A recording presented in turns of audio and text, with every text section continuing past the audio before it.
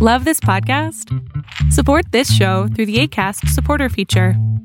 It's up to you how much you give, and there's no regular commitment. Just click the link in the show description to support now.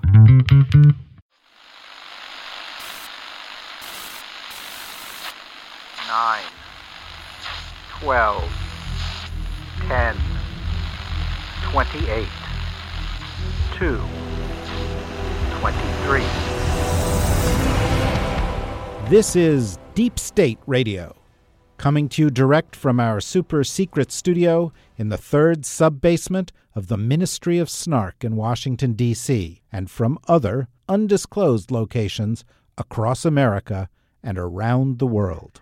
Hello and welcome to the latest episode of Deep State Radio. I am David Rothkopf, your host, and I am here in New York City. We are joined today by Ed Luce in Washington, D.C., Rosa Brooks, also, I think, in Washington, D.C. Nope. Where's Rosa? I am in Middleburg, Virginia, at the Salamander Resort. Wow, fancy. What a life you lead. I know. It's exciting. I was telling Ed and Sarah, who I know you're about to introduce, that I'm here for a Georgetown Law faculty retreat, making it even more exciting. Yeah, I get the impression that all the great legal minds of Washington are in retreat, but we'll get to that in a second. We are joined also by Sarah Kendzior, who is a journalist based in the middle of the country, which is how she was able to write a book called The View from Flyover Country. She is also the host of Gaslit Nation, and that is a title that obviously refers to all of you. And we'll get to why in a second. And she's also a scholar on authoritarian states, which qualifies her to speak about America today. Sarah, welcome. Oh, thank you for having me. Well, it couldn't be better time because we are really circling the drain here in the United States. And, I actually have a bone to pick with you, which is couple of years ago, back in the day when I was editing foreign policy, we were banging, trash cans and trying to make all the noise that we could that Donald Trump was terrible. Every time I wrote something or went on television and said Donald Trump is terrible, everybody would say, well, Sarah said that 5 minutes ago. God. Yeah, sorry about that. I don't know why people do that, because I actually think it's great when other people are speaking out about such an important issue. I think there is a lot of hesitancy in the media, especially in 2016, to be forthright about the threat that Trump and the people surrounding him posed for the United States. That's still sort of there. Everyone's afraid to sound hysterical. Everyone's afraid to get it wrong. But the stakes are very high. So, in my mind, the more people speaking out, the better. Well, you have come to the wrong place if that's what you think's going on here, because we are never afraid of sounding hysterical. Rosa, sound hysterical. Just let her know that you're not afraid of sounding hysterical. Thank you. That's like me 24/7, so that's all good. I'm in the right place. Yeah. I thought hysterical was a banned word. A banned word? Why? Yeah. Because it's an ancient reference to the female womb? Indeed. Oh, well, that's very woke. You're pretty woke, Ed. I'm awake. I just had 2 espressos. I'm going to get more espressos as the podcast goes on. Yeah, somebody explain to Ed what woke means. Anyway, so Sarah, you've been writing about this for a while, and you've been predicting that things were going to come off the rails, and we've been talking about it. But it was President's Day, and on President's Day alone, we had the President of the United States accusing his hand-picked Attorney General and his hand-picked Deputy Attorney General and his hand-picked head of the FBI of treason, of plotting a coup, which is kind of extraordinary, but it's Trump, so we took that in stride. We also had the same time his buddy from the past 40 years, his pal Roger Stone with the Nixon tattoo on his back, sending threatening Instagram messages against a federal judge. And then we also had 16 states, a third of all the states in the United States, file a lawsuit accusing the president of an authoritarian, anti-constitutional power grab with his emergency declaration regarding building the wall. And so Sarah, I guess the place I'd like to start is, it was just another Monday. Is this a turning point? Do we think things are getting even crazier? But just what was your reaction to all that in one day? Yeah, I mean, we've been steadily moving in the direction of autocracy since Trump was elected, and he proclaimed his plans in advance. The kind of tactics that you're seeing now, proclamations that a secret deep state is enacting a coup, or a pre-scheduled, staged, and completely fatuous national emergency that allows him to exert even greater executive power and abuse it. It's like he has a checklist of how to be a dictator, and he's crossing off the items. And I do think we've reached a turning point. I think the enemy of justice, in terms of bringing this administration to justice, was always time. And the longer that he's in office, the harder it is to remove him, the more expectations erode, the more he can purge agencies, pack courts, and the less people kind of push back against both the rhetoric, which is very much, like any autocrat, and his actions. And so I am worried. I've been worried, especially since the shutdown, which was another attempt to consolidate power, another widespread abuse of power. It was unprecedented in American history. And then now we've, of course, moved into the national emergency stage of things. And, there's no bottom here. There's no way that they, in good conscience are going to stop and do what's right for America. It's up to officials to hold them accountable. And unfortunately, I don't see enough of that. I don't see Mueller moving fast enough. And I think Congress should be holding impeachment hearings. And I'm concerned about the fact that, now we do have a Democratic House and they haven't yet made that step. So, Rosa, that presents us with a concept that I find a little bit hard to get my brain around, given all the photographic evidence to the contrary, and that is bottomless Trump. Yes, indeed. Yeah, I'm not really going to pursue that, David. Thank you. But perhaps you might want to pick up on what Sarah was saying. Well, I think clearly the Democrats in the House, the majority of them, obviously not all of them, but have made a tactical decision about impeachment proceedings and feel like they're nervous about going forward before there is something definitive from Mueller. Obviously, as Sarah suggests, I mean, the risk there is that nobody really knows when Mueller is going to wrap up his investigations, and despite media reports every couple of months that he's about to wrap up, he seems not to be wrapping up each time. And if it turns out that he's still busily investigating away 2 years from now, then at least this Democratic House majority will have completely missed their opportunity.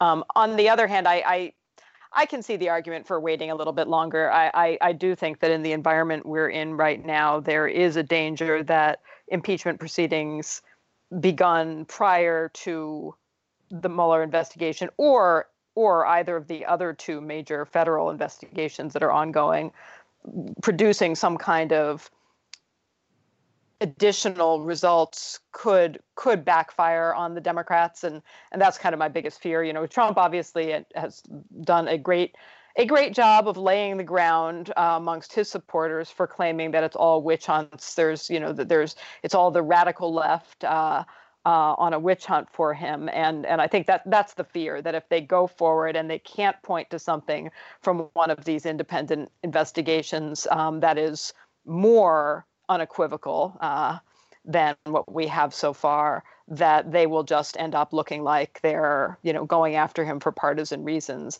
I think the problem we have, and this is going to be, I think, a dilemma all the way through, even if Mueller does come out with something, is that while as Sarah says, if you're a careful follower of what's going on in Trump land and in all these various investigations and in what's coming out publicly, it seems quite clear that Trump has, at a minimum, actively obstructed justice, and that various family members have committed various crimes. The trouble is that there's no single one big smoking gun. So I think for the majority of Americans who aren't going to put the time into connecting all the dots that you have to connect, it's still, vulnerable to Trump and others on the right saying, nonsense, there's no there, it's all a partisan witch hunt.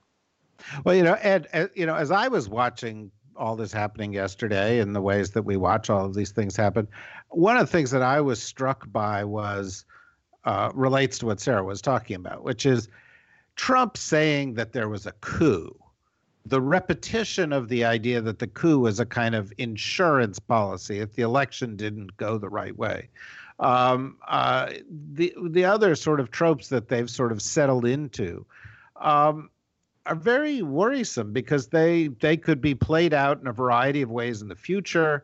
You could see Russian bots and others, as we have in the past a couple of years, but really more intensely, I've seen them in the past even couple of days, pick up on those things and use them to create a chunk of people in America that say, no matter what happens with Trump, it's illegitimate, it's a plot, it's a coup, it's unhappy Democrats, and we must fight it and reject it. And this goes to Sarah's authoritarian point. I'm just wondering what your view is, Ed. Yeah, I mean, his language is highly dangerous. I think in relation to anything he does and the connection between what he promises with his tweets and his rhetoric and what he might actually be capable of doing, the most important measure we've got right now is what the courts say about the national emergency. Because if this does go up, well, which it inevitably will, to the Supreme Court, and if the Supreme Court does vote 5-4 or 6-3 even to greenlight most of his national emergency, as they did eventually with most of the Muslim ban with which he began his presidency, then the sky's the limit. If you can declare a fake emergency and conjure up fake reasons for it on the border, then you can apply that in any number of scenarios. Imagine turfing up some undocumented migrants who voted, for example. Then you suddenly have a crisis of the election being hijacked by illegal immigrants. And he could declare a national emergency in defense of American democracy and start posting National Guard at polling stations and so forth. You can just see the potential there through an enabling Supreme Court green light on this national emergency being put to very nefarious use as Trump approaches a general election that he looks likely to lose.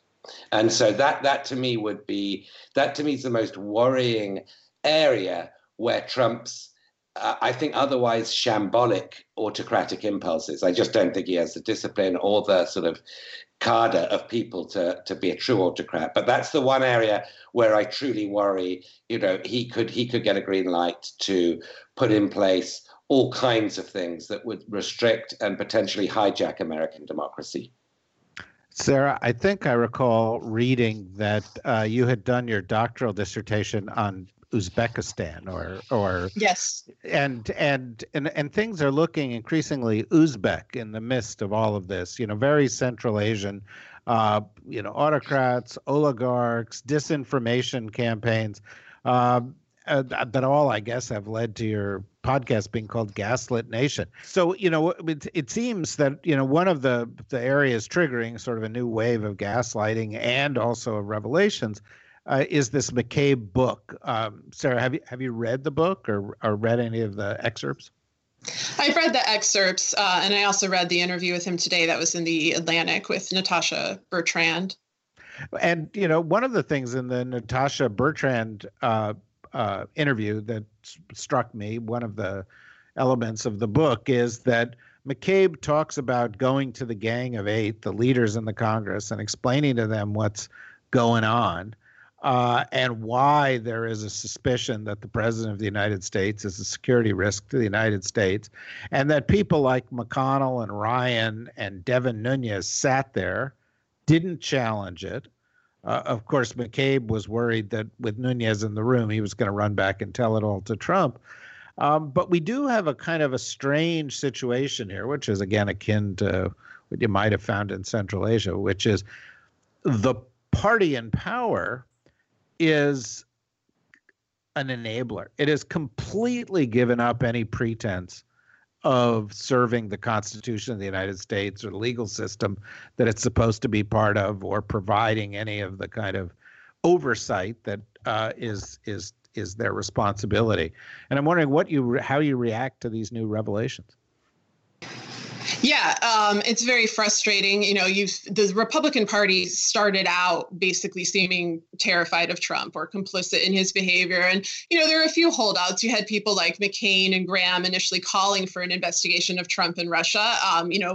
Graham has since done a complete 180, become one of Trump's most faithful lackeys. And what's clear is that it is party above country, it is Trump above country. They're not even bothering to put up the facade of, justice or pursuit of democracy and democratic rule as a goal. They want a one-party state, and that they're being so overt about it concerns me in terms of things like the 2020 elections. They're not bothering to pursue popular policy proposals. They're engaging in behavior like a disastrous long shutdown or a fake national emergency that they know is chipping away at whatever kind of support they have. And yes, we now know, of course, they knew what Trump was up to. But one of the things that bothers me about that McCabe interview is that, McCabe also knew about Trump. We all knew about Trump and Russia in 2016 before he was elected. We knew about people like Manafort for decades. The FBI had been investigating Manafort because of his activity in Ukraine in 2014.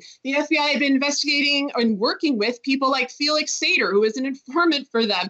And so when McCabe comes out and kind of, at one point in that interview, he was asked, why did the FBI go forward with, the Hillary Clinton investigation and not the investigation about Trump, which is an obviously much more serious national security matter. He claimed that, they didn't know and that the public had very little interest. And that was the most gaslighting moment of that interview to me, because Hillary Clinton had called Trump a Putin puppet on the national stage. Trump had asked Russia for Hillary Clinton's emails at a press conference. It was all in the public domain. And so it's very frustrating. That's been my frustration for the last 3 years, is that so much of this information is in the public domain, often admitted by the parties in question. They brag about committing obstruction of justice and nothing is done. There's no accountability. And before, when I was mentioning how, I do think they should do impeachment hearings, it isn't because I think they will actually succeed at impeaching him or convicting him.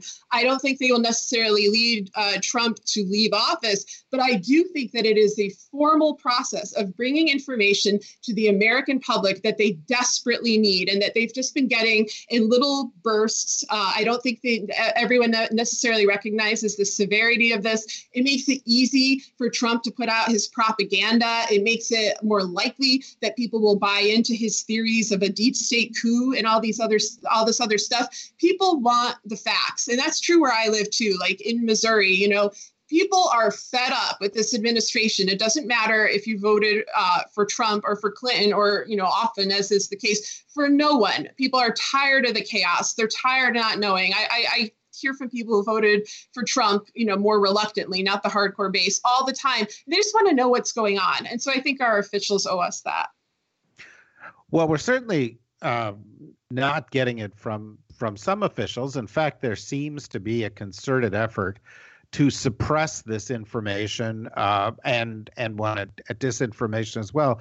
And one of the other developments in the past 12 hours, Rosa, has been a New York Times story showing that the President of the United States has systematically, in many, many ways, over the past couple of years, tried to obstruct justice, slow it down, spin it, have his staff, present things in a different way. But one of the most eye-opening revelations in all of this was that he apparently went to the acting attorney general, Matt Whitaker, who, looks to be like a sort of a bouncer from a South Florida nightclub, maybe not even the first string bouncer, did a terrible job in his testimony. And he, Trump said to him, could we get the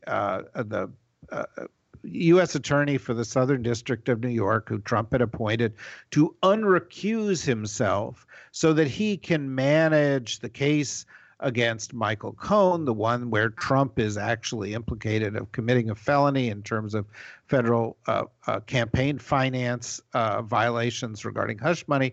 And this, yet again, seems like that obstruction of justice that you were talking about. And, I just wonder, you've been around, you've seen the way the world works.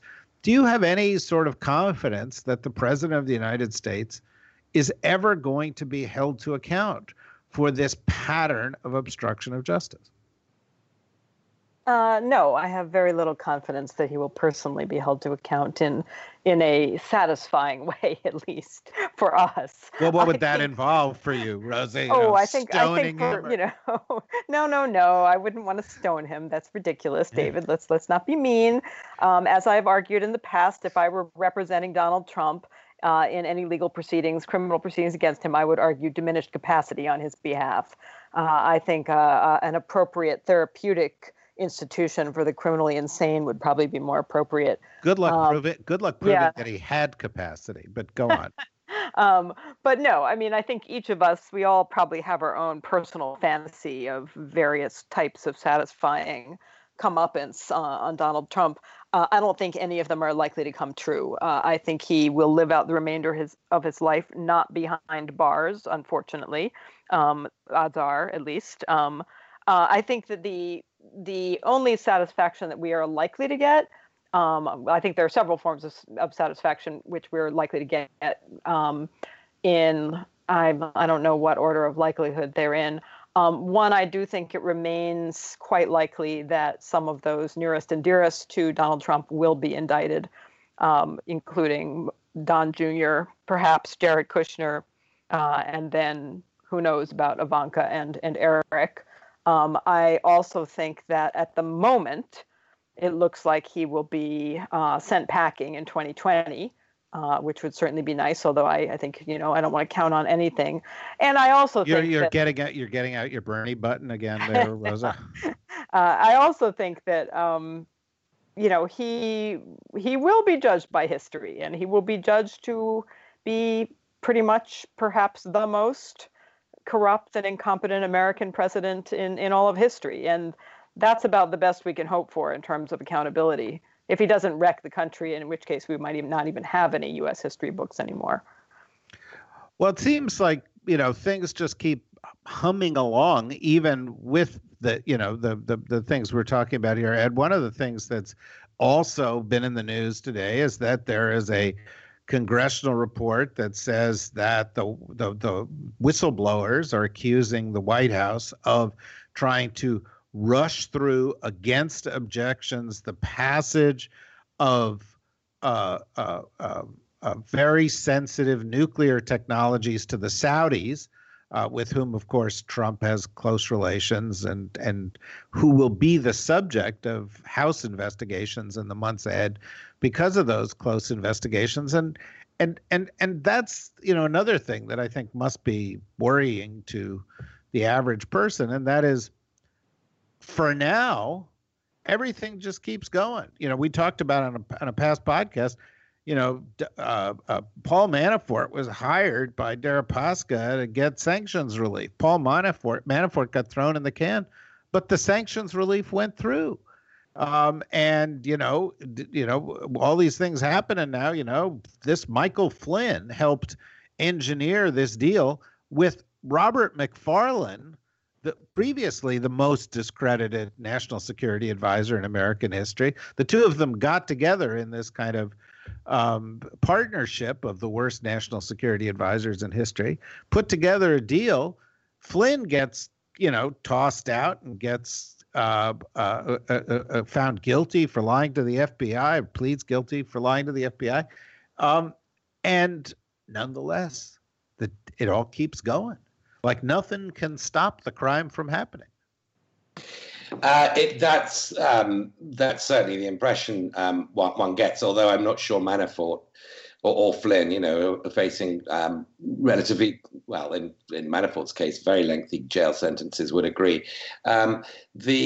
the difference, and we've talked about this before, between the crooks around Trump and the way Washington and the way the swamp normally does business is the incompetence of the people around Trump. Now, there's clearly separate and over above that the whole sort of collusion investigation. But just leaving that aside for a second, the view, I think, of the average punter outside of the Beltway is not as detailed and it's not as blow by blow as the kinds of conversations we have on this podcast. I think there is a sort of general curse on Washington view, and a lot of Americans, if opinion polls are to be believed, and my own sort of relatively restricted anecdotal evidence has any value, a lot of Americans sort of just go hazy about all this detail and think that basically the whole town is a swamp. And they're not entirely wrong. As I say, I think that those around Trump are a whole different level of bad and a whole different level of corrupted. But I think by and large, they've distinguished themselves by their incompetence and just how amateur they are. I mean, Manafort was just sort of in broad daylight flouting every possible regulation and tax law and lying to FBI and so forth. You don't normally get this level of sort of cartoonish incompetence. Whether the American people care much about that is another question. And I have to say, I think the jury is out on whether they do. We need the Mueller investigation to come up with something very, very stark in terms of proving collusion, over and above all the obstruction and collusion we've seen already, and that those who are following this blow by blow are prepared to accept is absolutely clear. We need something far starker along the lines of the Nixon tapes to, I think, shift public opinion decisively. Well, I know what my reaction to that is, Sarah, and that is no. We don't need the Mueller investigation. We can't rely exclusively on the Mueller investigation. The parameters of the Mueller investigation are somewhat narrow. Mueller may, in fact, come up with the smoking gun. But first of all, there's a ton of evidence out there that should be motivating us to take action now. And then there's 16 other investigations going on. But that's just my view. What do you think? Yeah, I'm right there with you. This is all out in the public. I don't completely trust the Mueller investigation, in part because I think that it's too slow, but also in part because it's greatly flawed. You can look at what happened with Flynn, where the judge wanted, him to be sentenced, thought he was treasonous, thought he was an enormous danger, because he's a foreign agent. He was working for Russia and Turkey. He was trying to illegally sell nuclear material. He lied to the FBI. He was trying to abduct a Turkish cleric, on and on and on and on and on. And instead of, protecting the public from him and protecting national security, Mueller kind of gives him a slap on the wrist, and Flynn ends up showing up where I live in St. Louis to go and hang out with a bunch of right-wing nut jobs, at a convention held by Gateway Pundit, attended by Joe Arpaio. Now, is that really a good idea, to let this guy who's like a straight out, treasonous lunatic just run around with classified information all over the place? Because, as you pointed out, the crimes continue to go on, and they go on because no one stops them. No one really gave a gag order on Roger Stone. What does Roger Stone do? He goes and threatens a judge. Now, the American public might not know every little tiny detail of everything that Trump and his gang of goons has done, but they know enough to know that this is another case of a bunch of really rich, really connected guys getting away with stuff that anybody else would not get away with because of their wealth, because of their networks of power. And they're disgusted by that. People want information. They also want justice, and they want protection. They want to make sure that these guys aren't able to hurt people. Keep in mind, we have all these other humanitarian concerns. We have what's going on at the Texas border with children being taken away from parents. We have attacks on, our social safety net. We have shutdowns that make life extremely unpredictable, and tenuous for a lot of people. Most people are barely holding on on. This is so beyond partisanship. This is about suffering. It's about sovereignty. It's about the future of our country. And so I think, the time to act is now. And even if what you're doing is just bringing that information forward and telling folks, this is what your government is doing, and they need to be accountable. They are working for you. I think, that's a message that everyone should be trying to drive home. There's a really important point there. There were many important points there. I don't want to diminish what you said, but one of the points that often gets lost in this is that we watch crazy after crazy after crazy development and crime after crime after crime, and it sort of absorbs all the bandwidth that the news media have and that most of us have, and quietly in the background, you've got inequality growing for 40 years in the United States, but now at this incredibly fast pace, a tax bill that cost $1 trillion, which benefited the 1%, and average people seeing their taxes go up in 2019, which is coming as a shock to a bunch of them. Infrastructure crumbling, et cetera, et cetera, et cetera.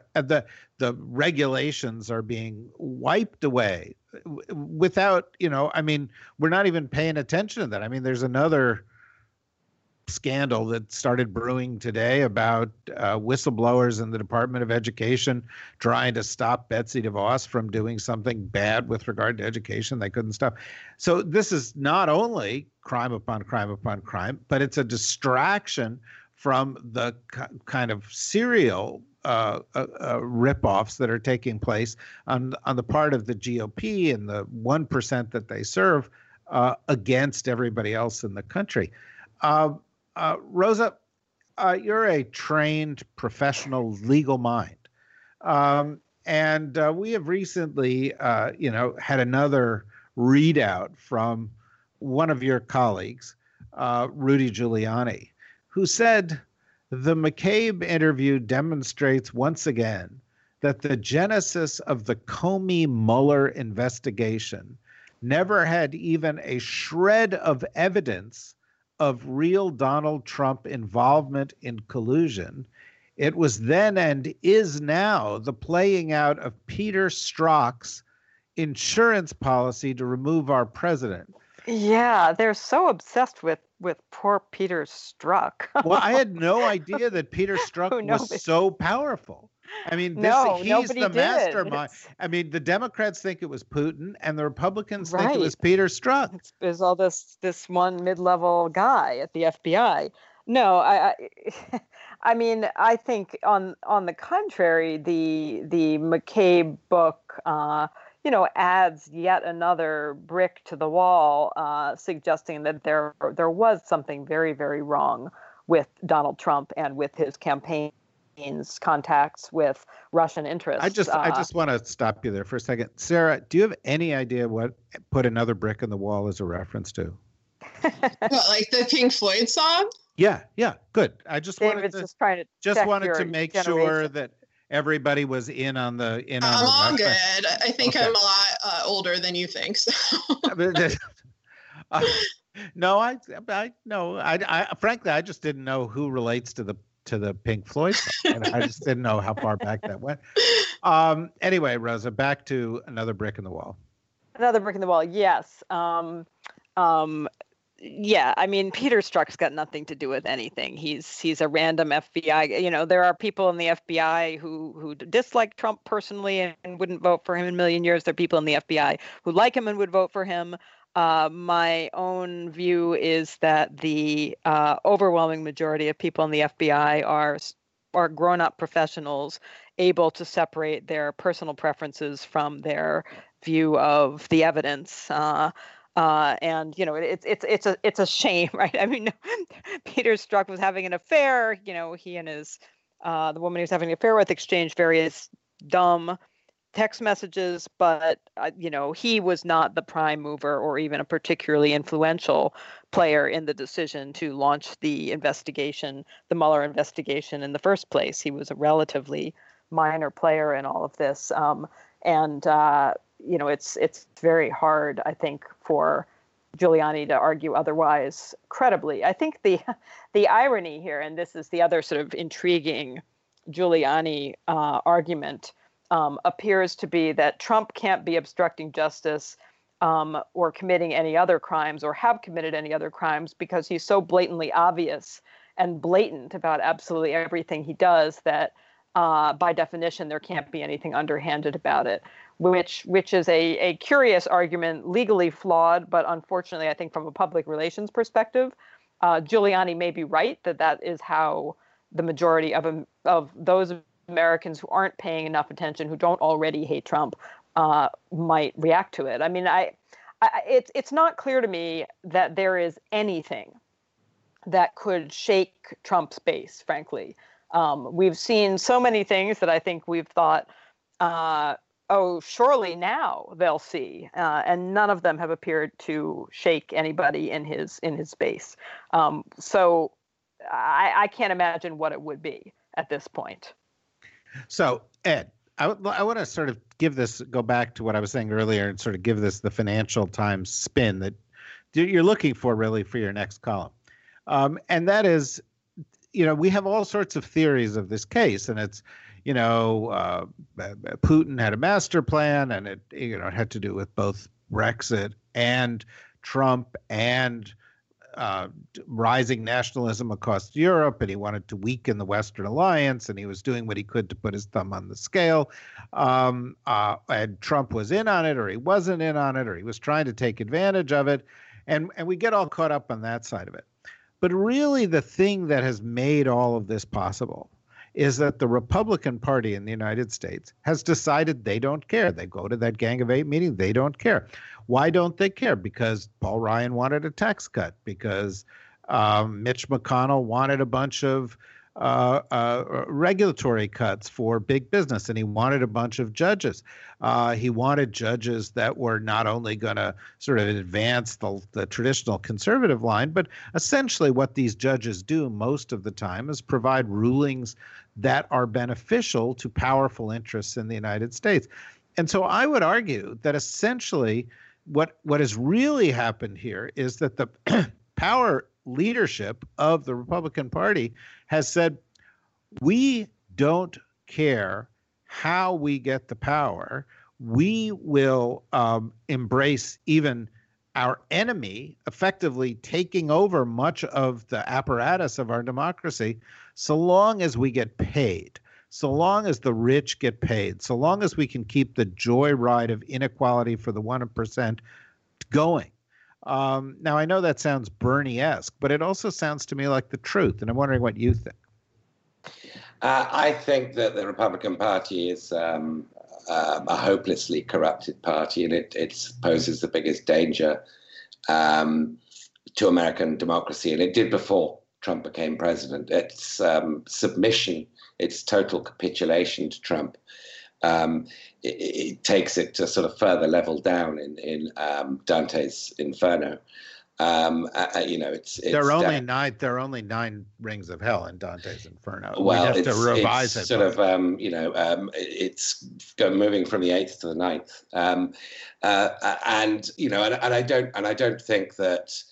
I don't think it's going to pass the test on the national emergency. Although other than the voting through sanctions on Russia, which they did do against Trump's wishes, most Republican senators did. Other than that, it's the only area where there's been some signs of pushback from some individual senators. I doubt very much that's going to result in a unified pushback, because Mitch McConnell has already capitulated. So the Republican Party continues to be this sort of decomposing, sort of morally vacuumed shell of its former self, and I don't think that's going to change. In terms of putting a spin on this, I mean, I don't think I'm putting a spin when I say I think that strategically and tactically, Nancy Pelosi is absolutely right to be moving ahead with pushing an agenda, as well as full investigations of the Trump administration and its manifold conflicts of interest, but also pushing a positive agenda about protecting American democracy, about middle-class economic issues, rather than going for the siren song right now of impeachment. And I think it would be a siren song right now. It might well be something that rebounded against Democrats, and it might well be something that Trump could use to bolster his theory of the case in terms of there being a deep state and the swamps always going to win, and use that as a springboard for his re-election campaign. So I would rather let the many pieces of America's, multifarious system, including the many investigations into Trump, and including the legal system in terms of the national emergency, continue to do its work, and watch the Democratic Party attempt to establish a positive case, not just that we're not Trump and Trump's a crook, but a positive case for what they would do if they regained the White House next year. Okay, Sarah, the last word is going to go to you. We have to end here. I know you have to go off and do whatever it is people do in St. Louis when it gets dark. What do people do? Do you just shelter in place? I mean, oh yeah, people do a lot of interesting stuff in St. Louis when it gets dark. But I'm a mom, so I'm just here, trying to tell if it's fireworks or gunfire. So yeah.